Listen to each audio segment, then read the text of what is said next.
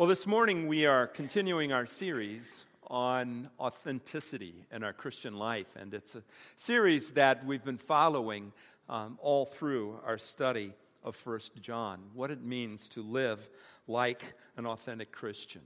So if you have a bulletin, you have an outline in there, and you're welcome to follow along in that outline. But let's take our Bibles and let's turn to 1 John chapter 3, and we're going to look at verses 11 through 18, the passage that was read in the scripture reading this morning. All of us have probably met that person that's really difficult to love, right? Something about them. You come into contact with them and the hair on the back of your neck stands up. There's just something about them that you find difficult. And you know, as I've shared people that I've had struggles with through the years, I know a pastor's not supposed to have struggles, but I have from time to time met those individuals. I was informed by somebody, but Rob, remember, you're that person to someone else. We can be that person that's difficult to love too. And what we need to understand as followers of Jesus Christ is this: we have a call to evidence authentic Christian love. This is laid out so clearly in Scripture that as followers of Jesus Christ, it's expected of us. It's part of who we are. We are to be that person who loves authentically. And that's what we want to see this morning as we come to 1 John chapter 3, verses 11 through 18.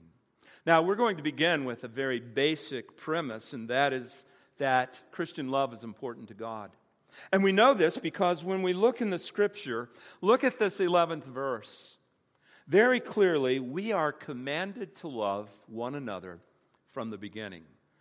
When teaching started in the church, based on the teaching of Jesus Christ and the apostles, there was this foundational truth that we are to love one another. Look at verse 11.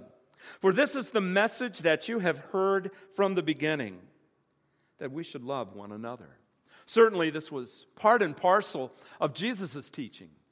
When we look at John's gospel, he writes this, words that were recorded by him of the Lord Jesus Christ when they were in the upper room as Jesus was preparing for his sacrifice on the cross. His marching orders to his disciples were as follows. This is my commandment, that you love one another as I have loved you. Greater love has no one than this, that someone lays down his life for his friends. You are my friends if you do what I command you. God expects us to love one another. He expects us to be people who evidence love in the way that we interact with one another. We are to be followers of Christ, but in following Christ, we will follow that example of love.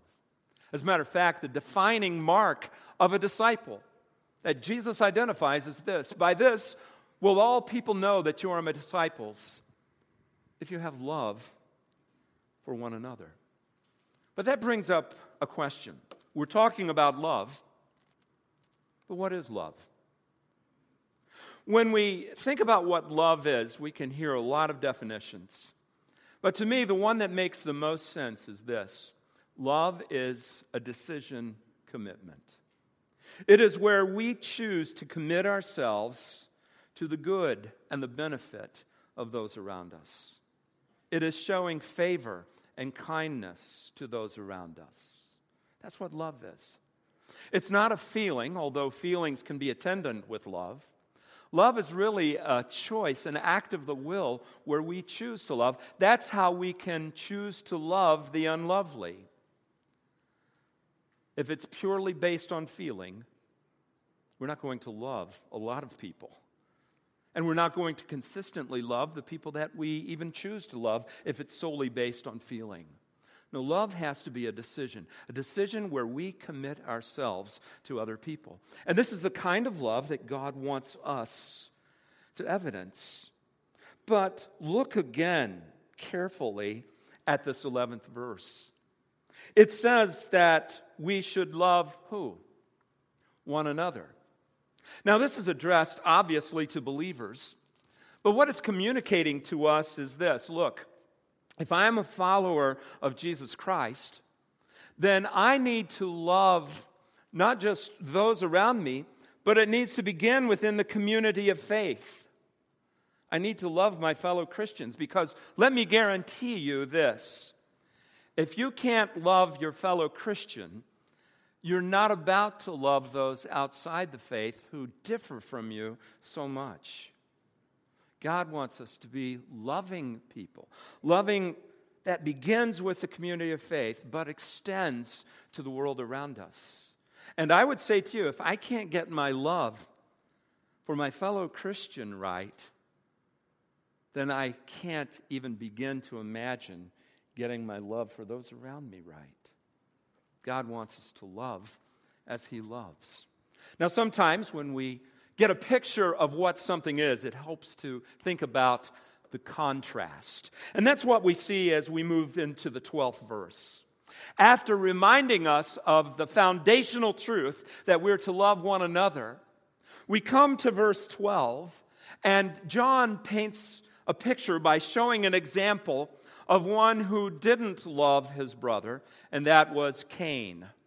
Now, I used this terrible pun with my Bible study on Wednesday night, but I'm going to do it again. Try to remember Cain if you are able.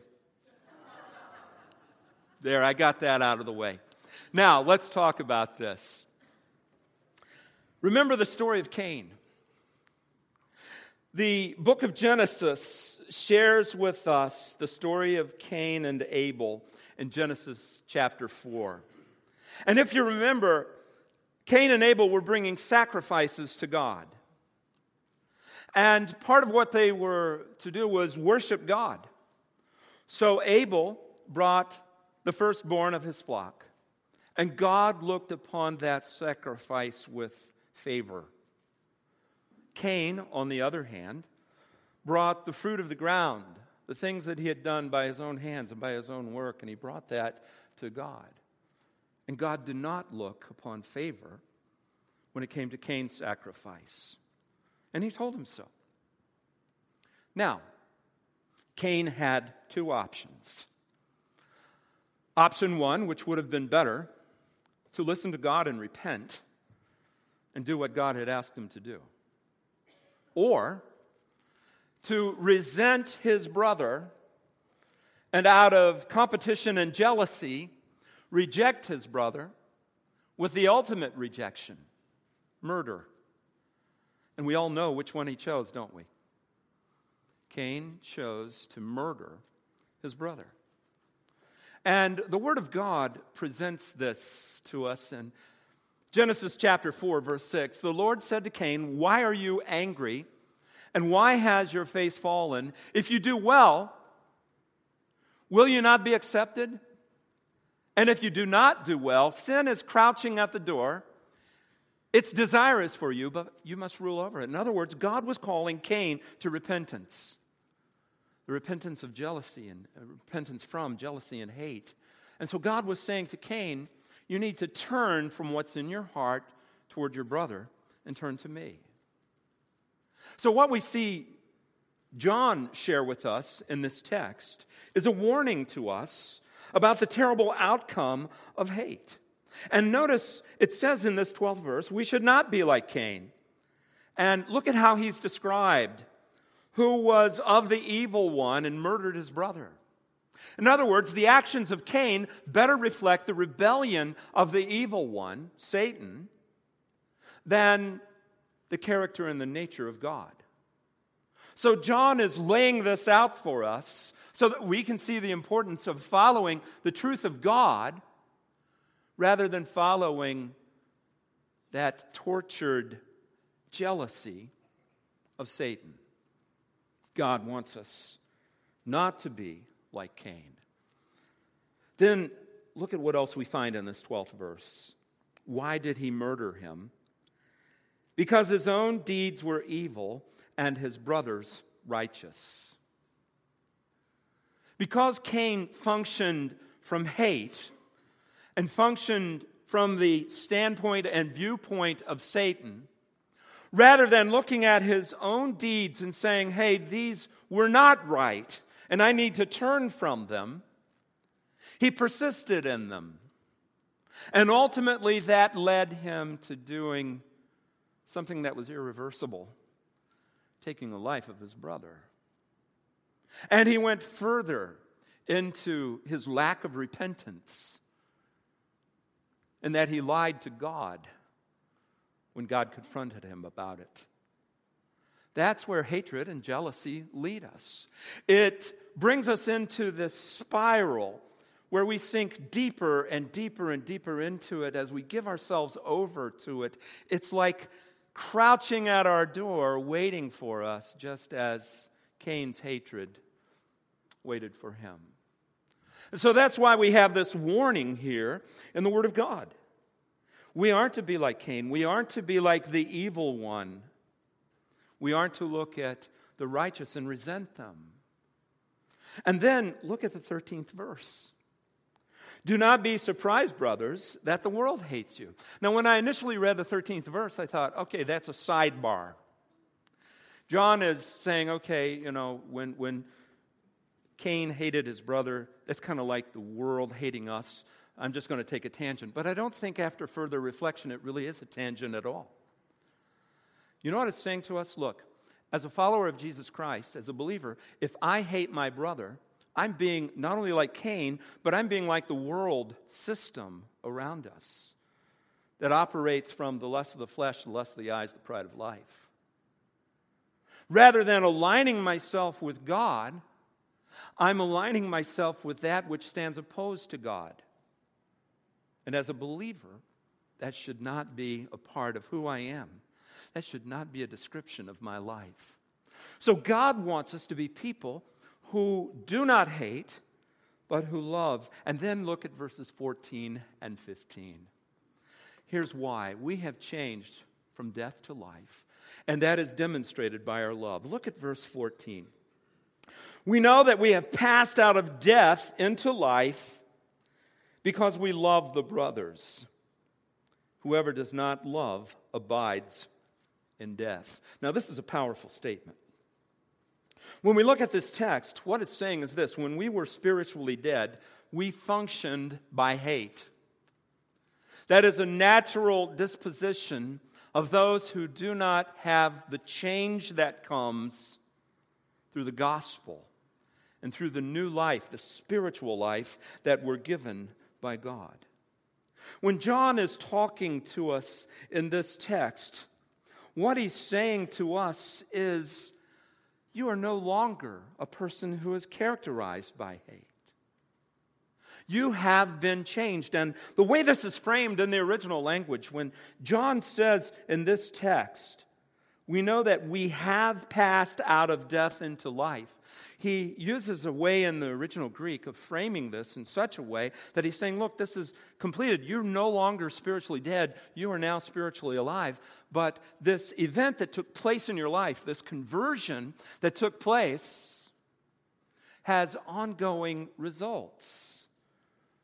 And those ongoing results will be that you live differently according to spiritual life, no longer living as the spiritually dead person you once were. God has changed all of us. And look at this statement, right? The last sentence of that 14th verse. Whoever does not love abides in death. Now, this is unsettling. If I'm not abiding in love, then what this is saying is I'm abiding in death. Now, this can have one of two interpretations. One interpretation is this: look, if you are a believer and you are not loving, you are abiding in your old nature rather than your new nature. And you need to stop that. But there's something else that's being said here, and I think we need to think about that. If I am perpetually hating those around me, it opens up the question whether I have ever come to the place of spiritual life. Do I indeed have spiritual life in me? Have I come into a personal relationship with God and the transformation that that brings? If there has been no change in my desire to love and my ability to love, then I need to call into question whether or not I've truly trusted Christ as my Savior and have experienced the change that that trust brings. And as children of God, we need to be forewarned that God takes hatred very seriously. Look at the 15th verse. Everyone who hates his brother is a murderer, and you know that no murderer has eternal life abiding in him. This is very strong language. Now, in order to understand this, we have to think about what it means to hate, just as we were thinking about what it means to love. When it comes to hating, hating is the polar opposite of love, where love seeks good in others, and I don't mean seeks to find good, but to do good to others. Where love does that, hate wants to see harm and evil befall those who are the objects of our hate. And what the Word of God tells us is this: look, if I'm the kind of person that is constantly desiring horrible things to happen to the objects of my displeasure, then I am a person characterized by hate. And the very thought of wanting those bad things to happen to other people, in essence, is murder.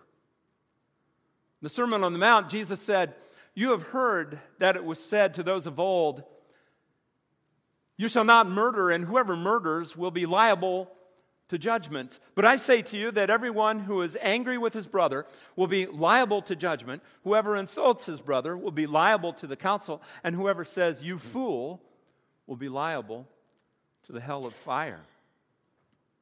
Very strong language that Christ uses. But that is the outcome of our hate. Now, let me frame this in this way. When John is talking about hatred, he is talking about persistent, ongoing hatred. Listen, there are those who will wrong you that you will struggle to forgive. You will find it difficult. But what the Word of God is telling us is that God begins that work of transformation, and as a follower of Jesus Christ, I will be moving from hatred toward love. Sometimes it's a process. Sometimes God delivers us right away. We can struggle with it, but we will desire to abandon that hatred. And so what we need to do as a believer is ask ourselves, am I one who seeks to put away hate, jealousy, murderous thoughts that I won't do just because I don't want to get caught? Or am I going to be that person who says, this is something that is not pleasing to God, something that I need to abandon, and turn to Him and love as Christ loved? This is what God is calling us to as followers. So let's talk about the characteristics of authentic Christian love. As we come to verse 16, we have the ultimate example. Christ perfectly modeled sacrificial love. And look at what the 16th verse says. "By this we know love, that He laid down His life for us, and we ought to lay down our lives for the brothers." What better example of love could there be than our Lord Jesus Christ? His love gave it all. To those who had turned against Him, who hated Him, He extended sacrificial love. And so what the Word of God reminds us is this is the bar that is set. This is the love that we're to strive toward. Now, I know that that bar is impossible for us to hit as human beings. But you know, the beauty of Scripture is this. When God commands us to do something, He provides the resources for us to carry it out. In the book of Colossians, Paul writes to the church at Colossae, and he says, "Put on then as God's chosen ones, holy and beloved, compassion, kindness, humility, meekness, and patience, bearing with one another. And if one has a complaint against another, forgiving each other, as the Lord has forgiven you, so you also must forgive. And above all these things, put on love, which binds everything together in perfect harmony." Now, what does it mean to put on these things? The imagery of that third chapter is that of putting off sin and putting on Christian virtues. And when we put on the Christian virtues, what we're doing, in essence, is living according to the new life that we have in Christ. In other words, rather than feeding the hatred and rejection and all of the things that are attendant with that which is disobedient to our Lord, I say, no, I won't think like that. I won't live like that. I choose to pursue the things of God. And here's what we find. As I move toward the things of God, guess what happens? God empowers me to go further down that path. The Spirit of God works to transform me even more with my cooperation. And I will see transformation take place. This is what God calls us to do. We are to be like Jesus, sacrificial in our love, in that we would even lay down our lives for our brothers and sisters in Christ. But then we come to that 17th verse. We can close our hearts to our brother's need. And when we do that, it isn't authentic love. I mean, let's be really brutally honest here. Most of us won't be called upon to lay down our life for a brother, right? It could happen, but most of us won't experience that decision. But you know the decisions we do face? It's those day-to-day, moment-by-moment decisions where I put love into practice. And it involves me stepping outside myself and being sacrificial. As we come to that 17th verse, really that's what John is talking about. If anyone has the world's goods and sees his brother in need and yet closes his heart against him, how does the love of God abide in him? So here's the scenario. I become aware of a need in a brother or sister in Christ. And the Spirit of God tweaks my heart and says, you've got some extra resources here. You help that person. I'm left with two decisions, right?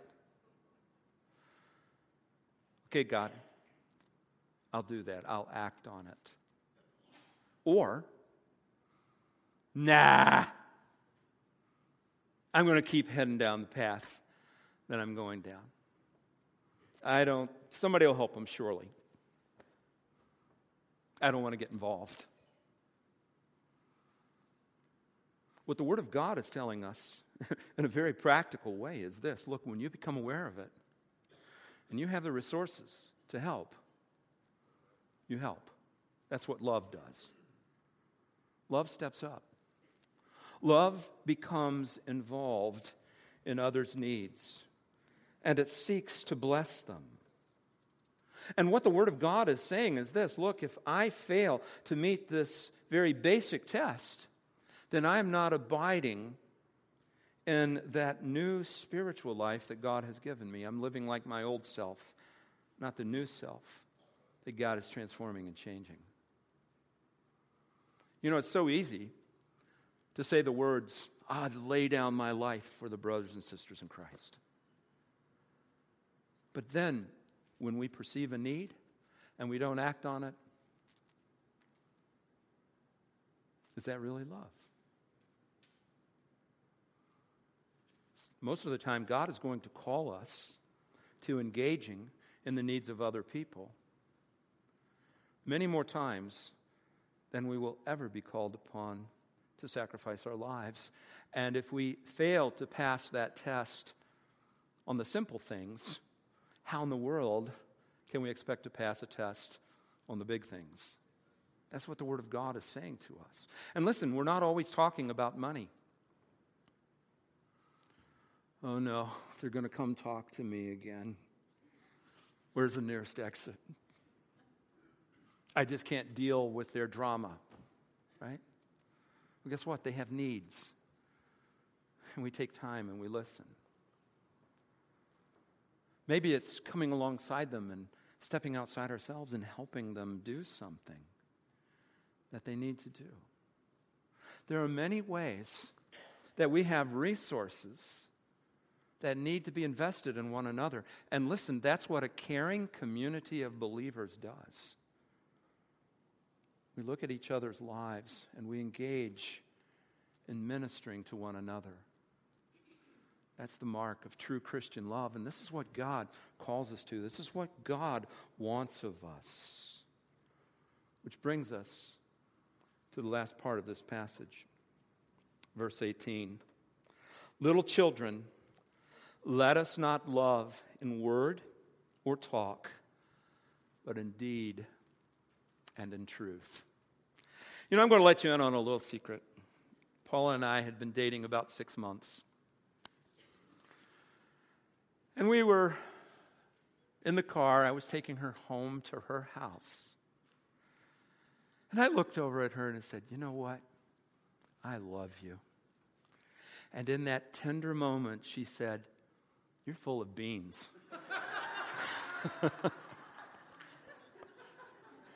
I mean, look at her. Every guy that went out with her said, I love you. Right?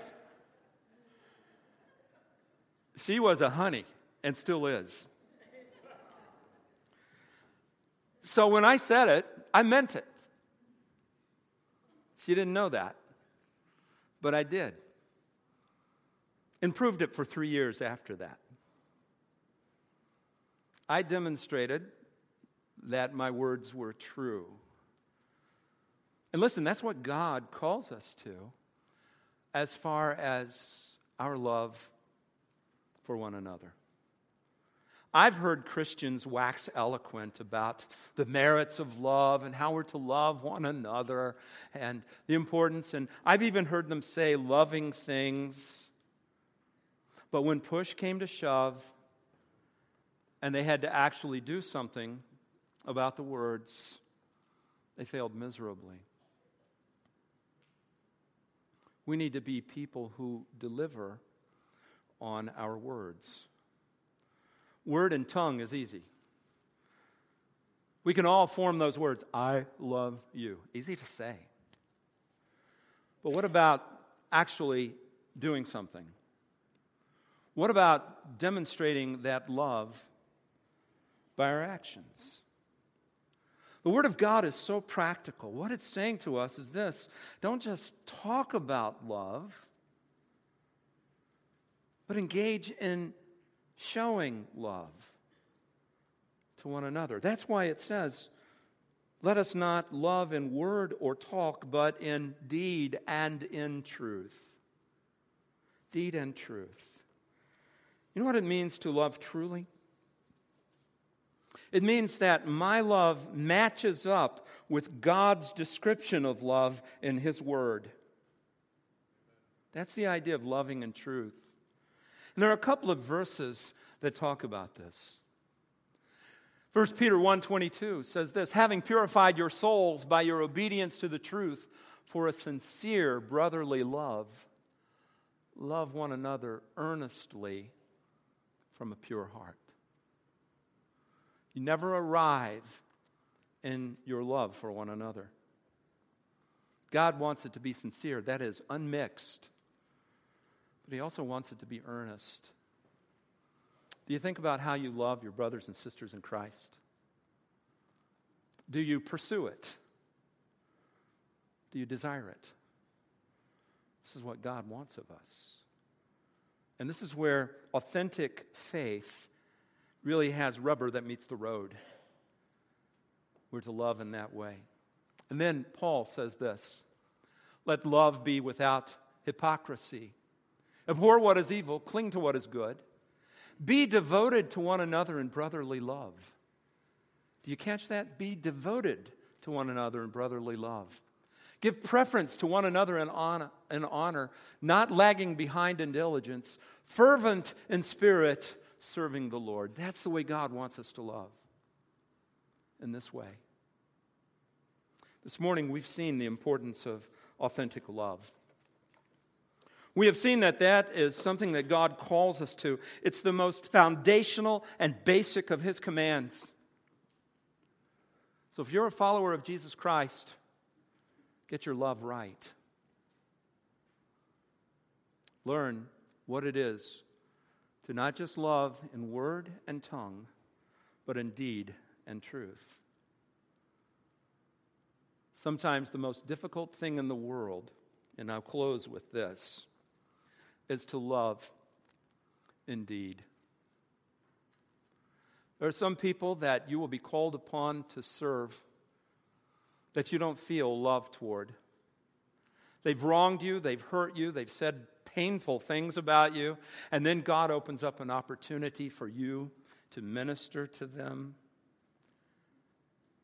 And rather than taking the easier path and saying, they don't deserve that. Look at what they did to me. You step outside yourself and you say, you know what, they have a need and I want to bless them, and I will step up and I will bless them. Listen, I've had to practice that on many occasions as a follower of Jesus Christ. And you know what I've found? What a blessing that is. What a joy. And rather than changing the other person, you know what I find God does? He changes my sick and sinful and twisted heart. He says to me, Rob, problems in your attitude. I put this person in your life to test you, to change you, to challenge you. So depend on me. And love sacrificially as Christ loved. May we all grow in our love, loving one another, not in word and tongue, but in deed and truth.